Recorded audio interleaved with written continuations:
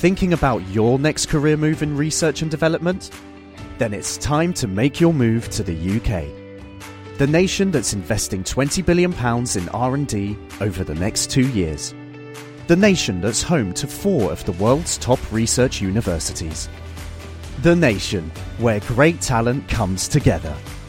Visit gov.uk/great talent to see how you can work, live and move to the UK.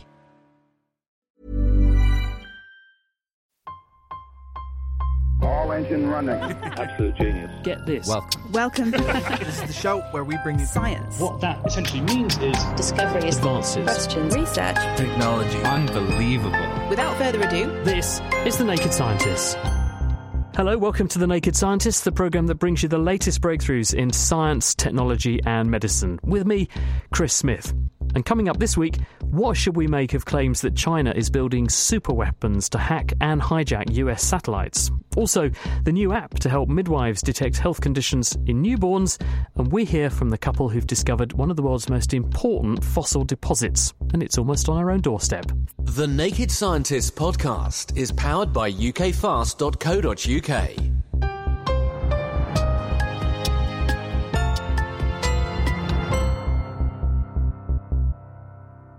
First this week, the competition between China and the United States is nothing new, but Beijing's attempt to rapidly develop a space program has given rise to claims that the world's 2 most important powers are embarking on a new space race. It follows the leak recently of a top-secret CIA intelligence report suggesting that China is building cyber weapons and attack satellites capable of destroying rival American space assets, probably with an eye on acquiring Taiwan. So, should we be concerned? Well, journalist and leading China expert Isabel Hilton dropped in to see me at Queen's College, Cambridge today.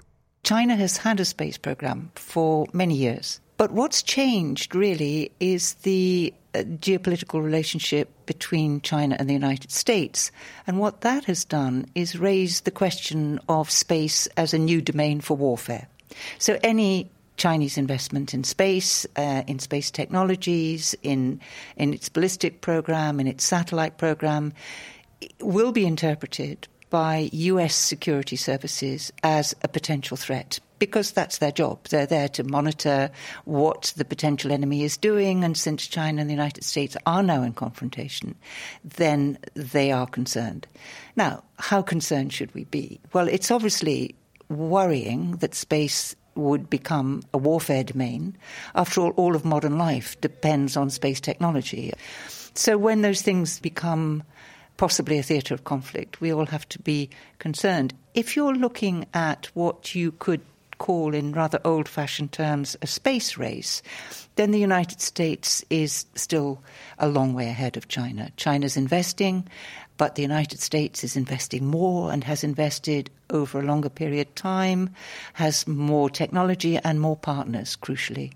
So it's not really a question of China overtaking the United States tomorrow, but as any defence establishment does, they think of the future and they try to plan for it. You mentioned partners, and that's interesting because China has very few. They're not very space-enabled. But what America's tending to do is invest in projects which are globally reaching. Their aim is to do things like, let's get to the moon and see what that can do for the world, whereas China seem to be sending out the message, let's get to the moon and see what that can do for China. You're absolutely right. And the Chinese space program is substantially military and defense. And even the question of satellites, which are, GPS or communication satellites, the whole program is still under the control of the military. Whereas if you look at the payload, for example, of American rockets, it's substantially civilian. I've been reading about some really quite scary stuff, like it's the wrong analogy to use, but satellites that are almost like Russian dolls, with satellites hiding inside them, where you can deploy a baby satellite that comes out that might attack something else. People are saying the next war will be fought from space. It looks very much like a military program. And I mean, the problem is that destroying each other's space assets, that is a doomsday weapon. I mean, that is very, very serious damage. So it's unlike the nuclear programs. We don't have generations of talks and treaties to examine what would be a catastrophe for all humanity and seek to limit it. We don't have that in space. I mean, space is not meant to be militarized. However, we seem to be nudging that. And if you look at what is being said, for example, about a potential war over Taiwan, which is probably the most likely conflict in the near future, it is very much discussed that China could and might seek to destroy all American assets in the region very early on, and that would include satellites. And that puts people back past the machine age. So it is very dangerous to regard this as something that could be done casually and without consequences. The one thing that certainly has changed in China is there's now a burgeoning middle class. There's been a huge flow of money because we're all buying stuff that they're making.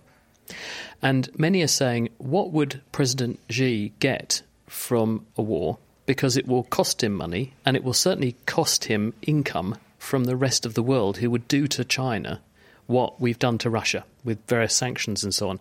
So at the moment, people are arguing that we need to continue to trade with China and keep the money flowing, because otherwise they will be incentivised to move in the direction that you've been saying. I think the worrying thing is that if you read what is being written in China in official documents under Xi Jinping, it is a very, very different tone from his predecessors. More than 10 years in, he's still purging people. He seems very fearful of his position. And if you translate that into geopolitics, the Chinese state seems to regard the United States as a completely hostile power. All the documentation that they produce implies that there is nothing to be done by negotiating with the United States, because the United States is determined to cripple China. Now, once you get into that sort of confrontation, it's very difficult to see the path towards mutual tolerance, if you like, mutual understanding. And so the fact is, we actually don't know what Xi Jinping's risk appetite is. If you are afraid for the party's position and your own position, then things that could look like a gamble become possible options. And we've seen that with Putin. You know, there was, frankly, not a lot to be gained for Putin by invading Ukraine. He lost Nord Stream 1, Nord Stream 2. He lost his major customer in the European Union. But he did it anyway. So it's very difficult to say with certainty that there are no circumstances under which Xi Jinping would not contemplate a war. Is it tech that's the magnet for them? Is it what Taiwan have got, advanced microchip manufacture and so on? Is that what they're after? Because there are some things which, while they're very good at mass manufacturing, the Chinese have not got. And this is things like microchip manufacture. It's like advanced metallurgy that we use to make jet engines and so on. And there's a reason why there are 3 big manufacturers of jet engine parts, and none of them are in China, and none of them want to open a factory in China. Well, of course, the big asset that Taiwan has is a company called TSMC, which manufactures about 60% of the world's most advanced microchips. Now, China can produce much lower level chips, but it's highly dependent both on American supplies and on Taiwan. I don't think that is the primary motive for seeking to recover Taiwan. Xi Jinping wants to be seen as a historic figure. There's only one big job left, and that is, as the party would put it, the recovery of Taiwan. Now, of course, the Taiwanese see this very differently. And because we've had perhaps now 2 efforts at making work Deng Xiaoping's formula of one country, 2 systems, once in Tibet and once in Hong Kong, and they both ended with Chinese repression, the Taiwanese are extremely wary of Chinese promises, and they will seek to preserve the status quo as long as they can. And as time goes by, the pressure on Xi Jinping to change that status quo for political reasons will grow. TSMC could be a hostage in this. The world's microchips are very much, at risk here. Again, it's a reason that the entire world needs to be concerned about the fate of Taiwan. Thought-provoking stuff, isn't it? That was China expert Isabel Hilton. To human health now, and a midwifery lecturer at Anglia Ruskin University has developed a new app that aims to help healthcare practitioners, educators and student midwives screen for health conditions at birth. Lindsay Rose is the brain behind it. So what was the ambition here? I wanted to have a resource for my students originally to do this really complex examination for newborns that every baby has at 72 hours of birth and again at 6 weeks. I wanted a quick and easy resource that they could just flip up from their pocket and get everything that they needed to know. These are the things that you're looking for, because we always say prevention's better than cure. Pick stuff up early and you can intervene and solve problems before they become an issue. Yeah, so it's screening. It's not diagnostic, it's screening, and it's an educational tool to help them. We look mainly at hips, heart, eyes and testes in these babies, but the app actually covers much more than that because it's a holistic examination. Was this a particular problem for midwives, remembering and feeling sufficiently resourced to do these checks thoroughly then in the past?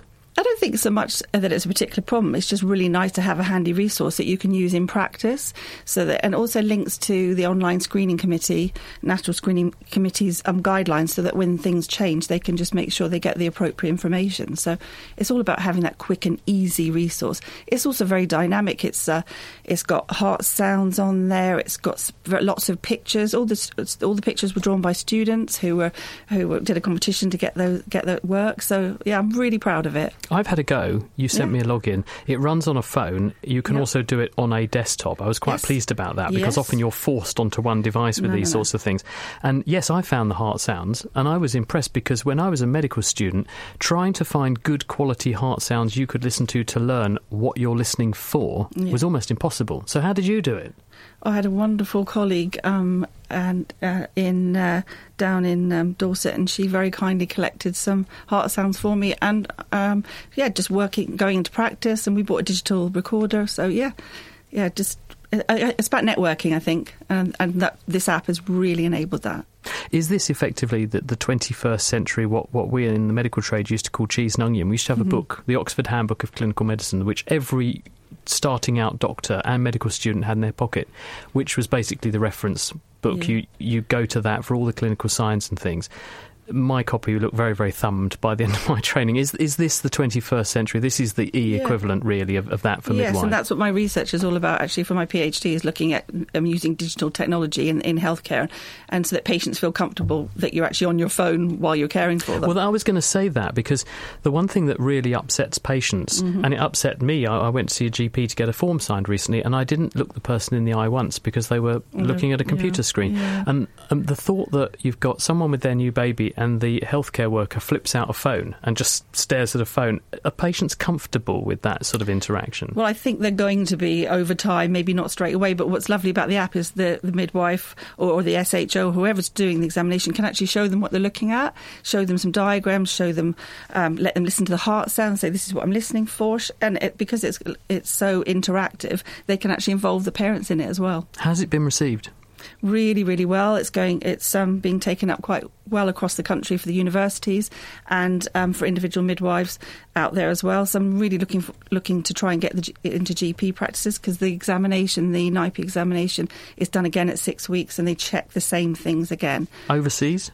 Yes, and overseas. We're working at the moment with Karolinska Institute in Sweden for their medical students there, because their midwives don't do this examination, the doctors do it there. But also the third world countries, I'd really love for them to have it so that conditions, particularly congenital cataracts, are picked up early. People know what to look for and maybe can get treatment. And just very briefly, what's it called and how do people get it or find out more? It's called NIPE, which stands for Newborn Infant Physical Examination, textbook in a pocket, and it's on the Apple Store and the Google Play Store.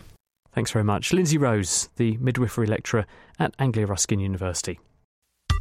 The Naked Scientists podcast is produced in association with Spitfire, cost-effective voice, internet and IP engineering services for UK businesses. Find out how Spitfire can empower your company at spitfire.co.uk.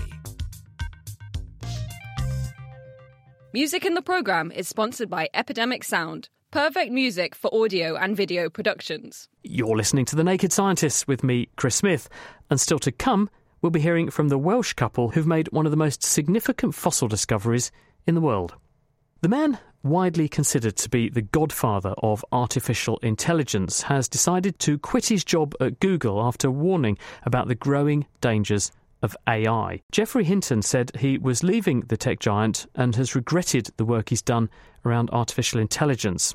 I've been speaking with Josh Coles from the Oxford Internet Institute at the University of Oxford about what some of the dangers are, beginning with why they seem to be so poorly defined. Well, I think it's interesting to see a leading figure at Google resign that position so he can, in his words, speak out more about the potential dangers of AI to various things that we value in society, from our democracy to even potentially our health and our well-being. So I think the fact that one of the forefathers of AI has decided that now is the time to resign and speak his mind about AI says a lot about the development of the technology. But of course, a lot of the stuff has been spoken about and written about for a long time. In a lot of the coverage I've come across, it's been quite hand-wavy when presenters say to their guests and authority figures who work in this space, well, what are the risks then? And we don't tend to hear some straightforward potential threats. Where do you see the risks?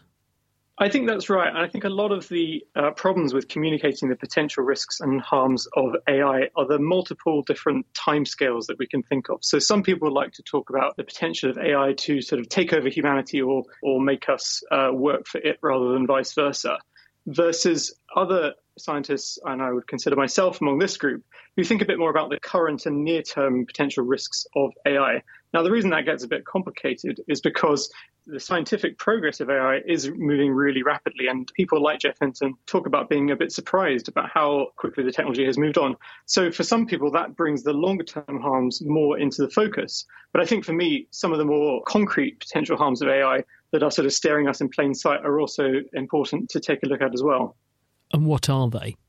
So some of them are around bias. So AI is trained on an AI system is trained on typically very large sets of text, often text corpuses from the internet. So that means that AI is basically in some ways being trained to reflect the society in which it's participating. And of course, society isn't perfect. And the kind of biases which can come across through text might be relayed into AI. Another concern is around what we call disinformation, which is the risk that AI can spread falsehoods or things that seem true but aren't actually true. For example, the New York Times recently did a test of the OpenAI ChatGPT system to see how it responded to a prompt about a conference about the founding of AI in 1958. And it found that response from OpenAI created numerous falsehoods, which really didn't happen. They claimed that the New York Times had a front page story about this AI conference. That wasn't true. And many other things weren't true either. The trouble with AI systems is that we can't necessarily tell the difference between what is true and what is false when it's coming out of the text boxes with which we interact with it. Yes, indeed. I looked up what ChatGPT thought about The Naked Scientist, and it told me that Patrick Moore, the famous astronomer, used to be in The Naked Scientist and in fact helped to found it, which I wish that were true, but it's not. Yeah. Beyond that, though, how do you see this being placed in society? How do you see it being used? I think the really significant contribution and advance of OpenAI's and Google's systems are the conversational style which they adopt. So I think one of the dangers which they introduce is the fact that we might be lulled into thinking of these systems as in some ways intelligent or even sentient beyond their actual capacity. And so that might shape in turn how we make decisions, because we've long had assisted decision-making in things like criminal justice, also health. These systems are increasingly being used. But how to do that within a safe and ethical framework is the really important thing. And I think the danger with these kind of off-the-shelf products like ChatGPT is that we start to take their what they say as true, as we've talked about, but also that we start to sort of incorporate those statements and those responses into our day-to-day lives in ways that are quite hard to trace back to the AI system, let alone how the AI system came to that decision. So I think what's really interesting about this most recent generation of AI chatbots is their conversational ability, their ability to make us feel like they are listening to us, responding to us and understanding what we mean, and that they kind of know what they're replying back to us, which isn't really the case. And so I think that is the particular danger which the current generation AI models contains. One of the issues, though, with all of this is that it's not explainable. If you ask people who work in AI how it works, even Google say that they don't understand how their system produces some of the outcomes and outputs that it does, it's not so-called explainable. It can't tell you how it reached the conclusion it did. And that makes people inherently uncomfortable, because throughout societies and how we do things, we document things, we take minutes at meetings, and then we explain why we've made the decision that we have. And if we have a black box where we put inputs in and outcomes come out and we don't know what connects the two in the middle, that seems to me to be extremely disconcerting. That's right. Explainability is another major challenge for AI, both technically with people working on the ground to try to make AI systems more explainable. And this is where I think regulation is really going to come into it. The European Union is coming out with its own Artificial Intelligence Act, which creates new safeguards and standards for companies deploying AI systems. And it may well be that those standards are adopted elsewhere as well, which could push the onus back onto the companies developing and deploying these systems. The worry is that when these systems become so embedded in work, in life and everything else, it may be that the genie is too far out the bottle, and that some of these outputs have already worked their way into the messiness of human life in a way that is tough to extricate. But I'm sure that governments and others will be looking at ways to try to respond to that. Are we at risk if we start to import, use and deploy AI-type platforms in a generalisable way, at risk of sort of surfing our way towards mediocrity? Because one of the things that's one of our weaknesses but turns out to be one of our strengths is the fact that humans are completely fallible and we do odd things for reasons we can't explain, and sometimes we call that creative genius. And if we weren't to have made the mistake, we wouldn't have made the leap forward.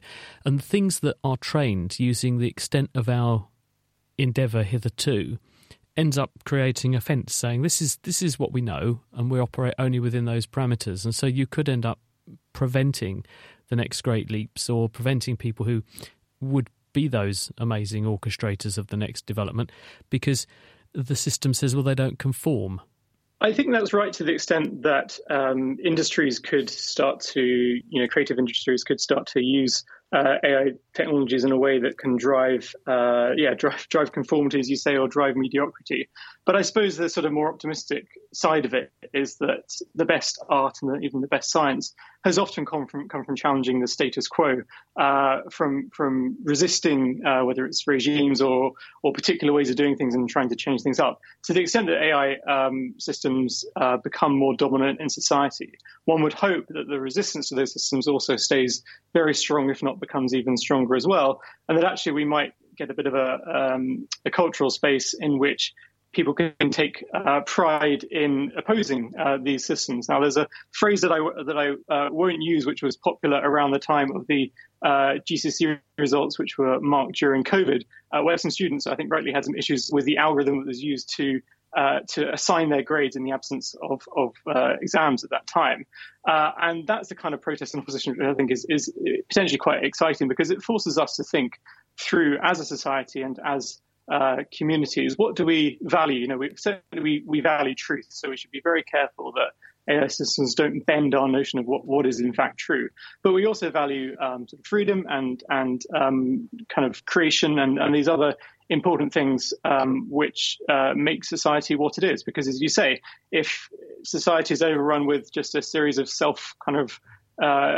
if society is overrun with a series of AI bots which do a lot of this work for us, that forces us to think, well, what are we for, really? What do we do? What kind of world do we want to create? And those are the kind of questions which, for me, only humans and communities can understand and answer, not the AI systems that we've developed to do some of this other work. Josh Coles from the University of Oxford. One of the world's most important fossil deposits has recently been uncovered in Wales. A husband and wife team, Joseph Botting and Lucy Muir, made the discovery during the pandemic lockdown. With me now from Llandrindod in Wales. So what exactly is it, Joe, that you've found? Almost all of the fossil record misses the vast majority of animals, because you only get the fossilised, the bits that are the hard, the mineral shells, the bones, the teeth, that sort of thing.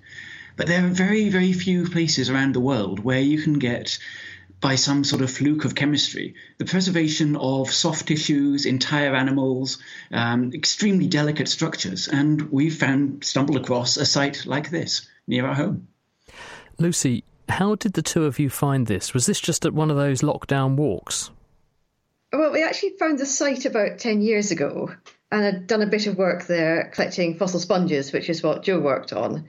And then it came to the lockdown. Joe thought, oh, I'll go and get a few more specimens from that quarry, then I can write up that fauna.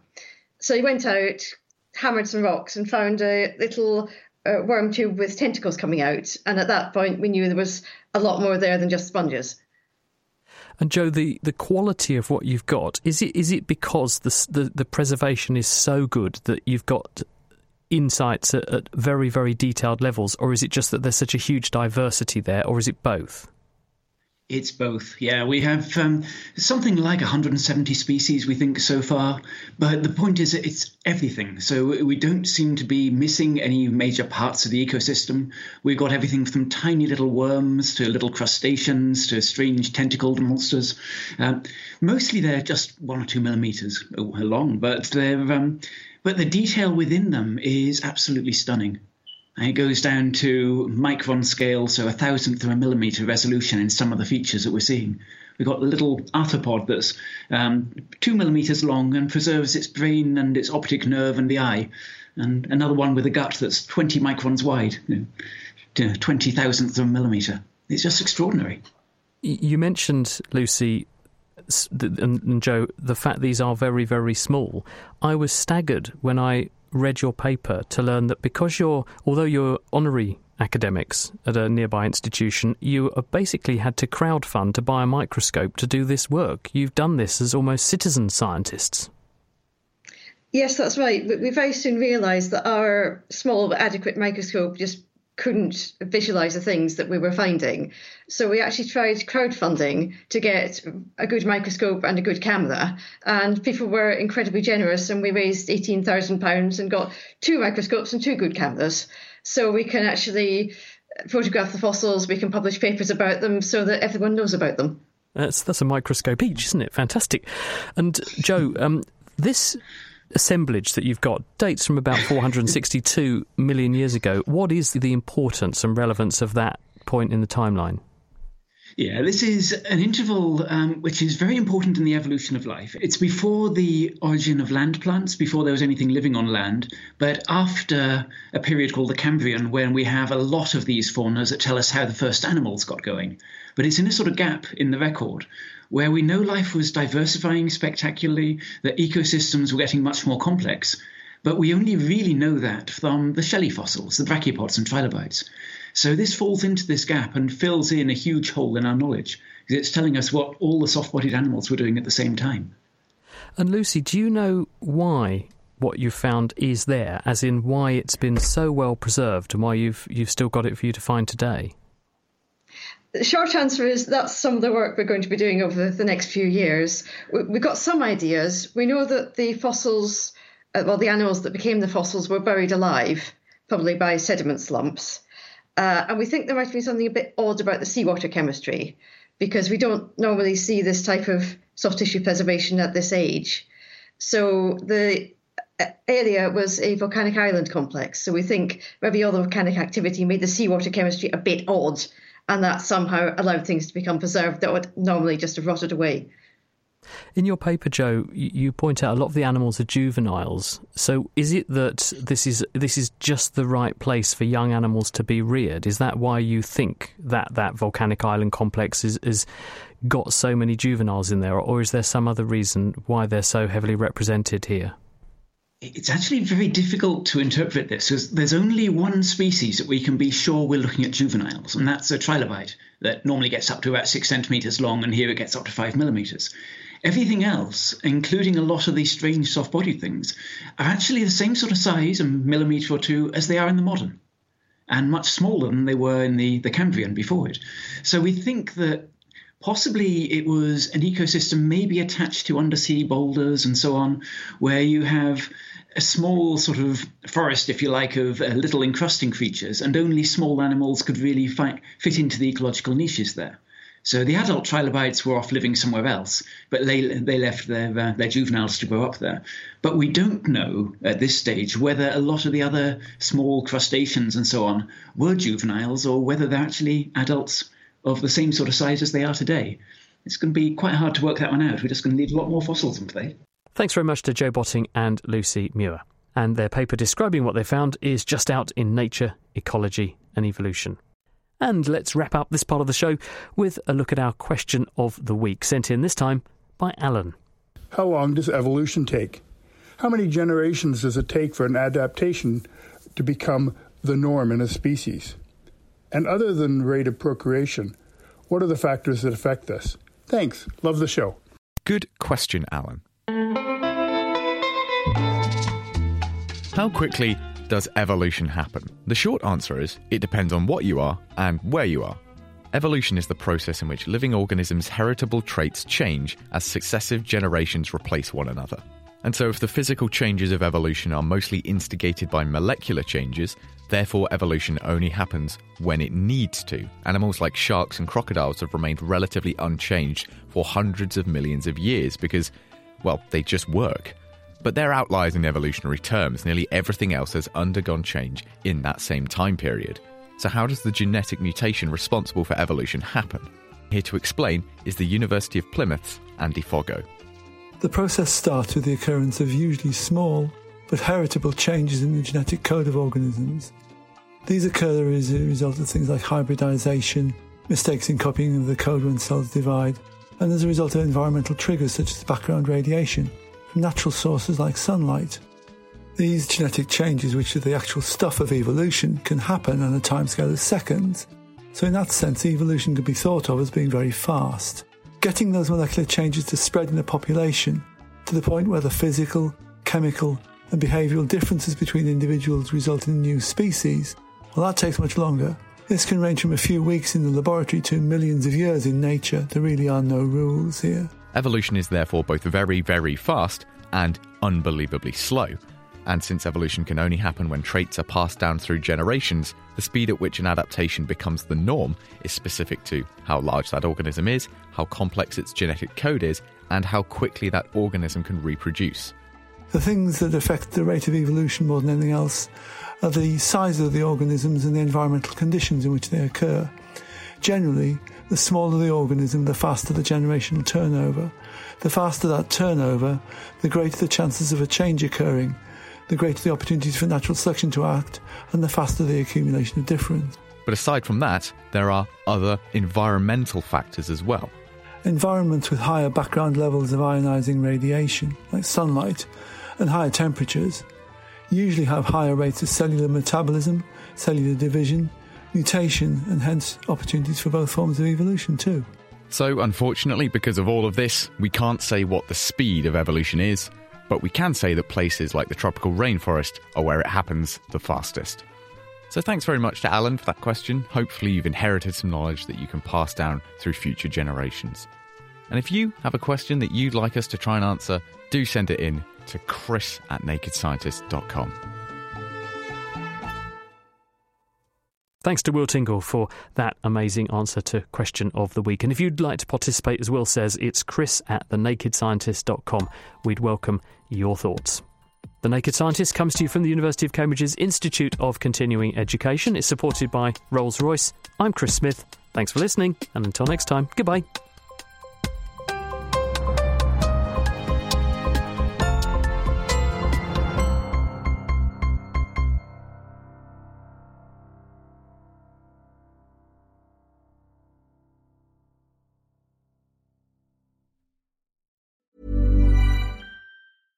Thinking about your next career move in research and development? Then it's time to make your move to the UK. The nation that's investing £20 billion in R&D over the next 2 years. The nation that's home to 4 of the world's top research universities. The nation where great talent comes together. Visit gov.uk/great talent to see how you can work, live and move to the UK.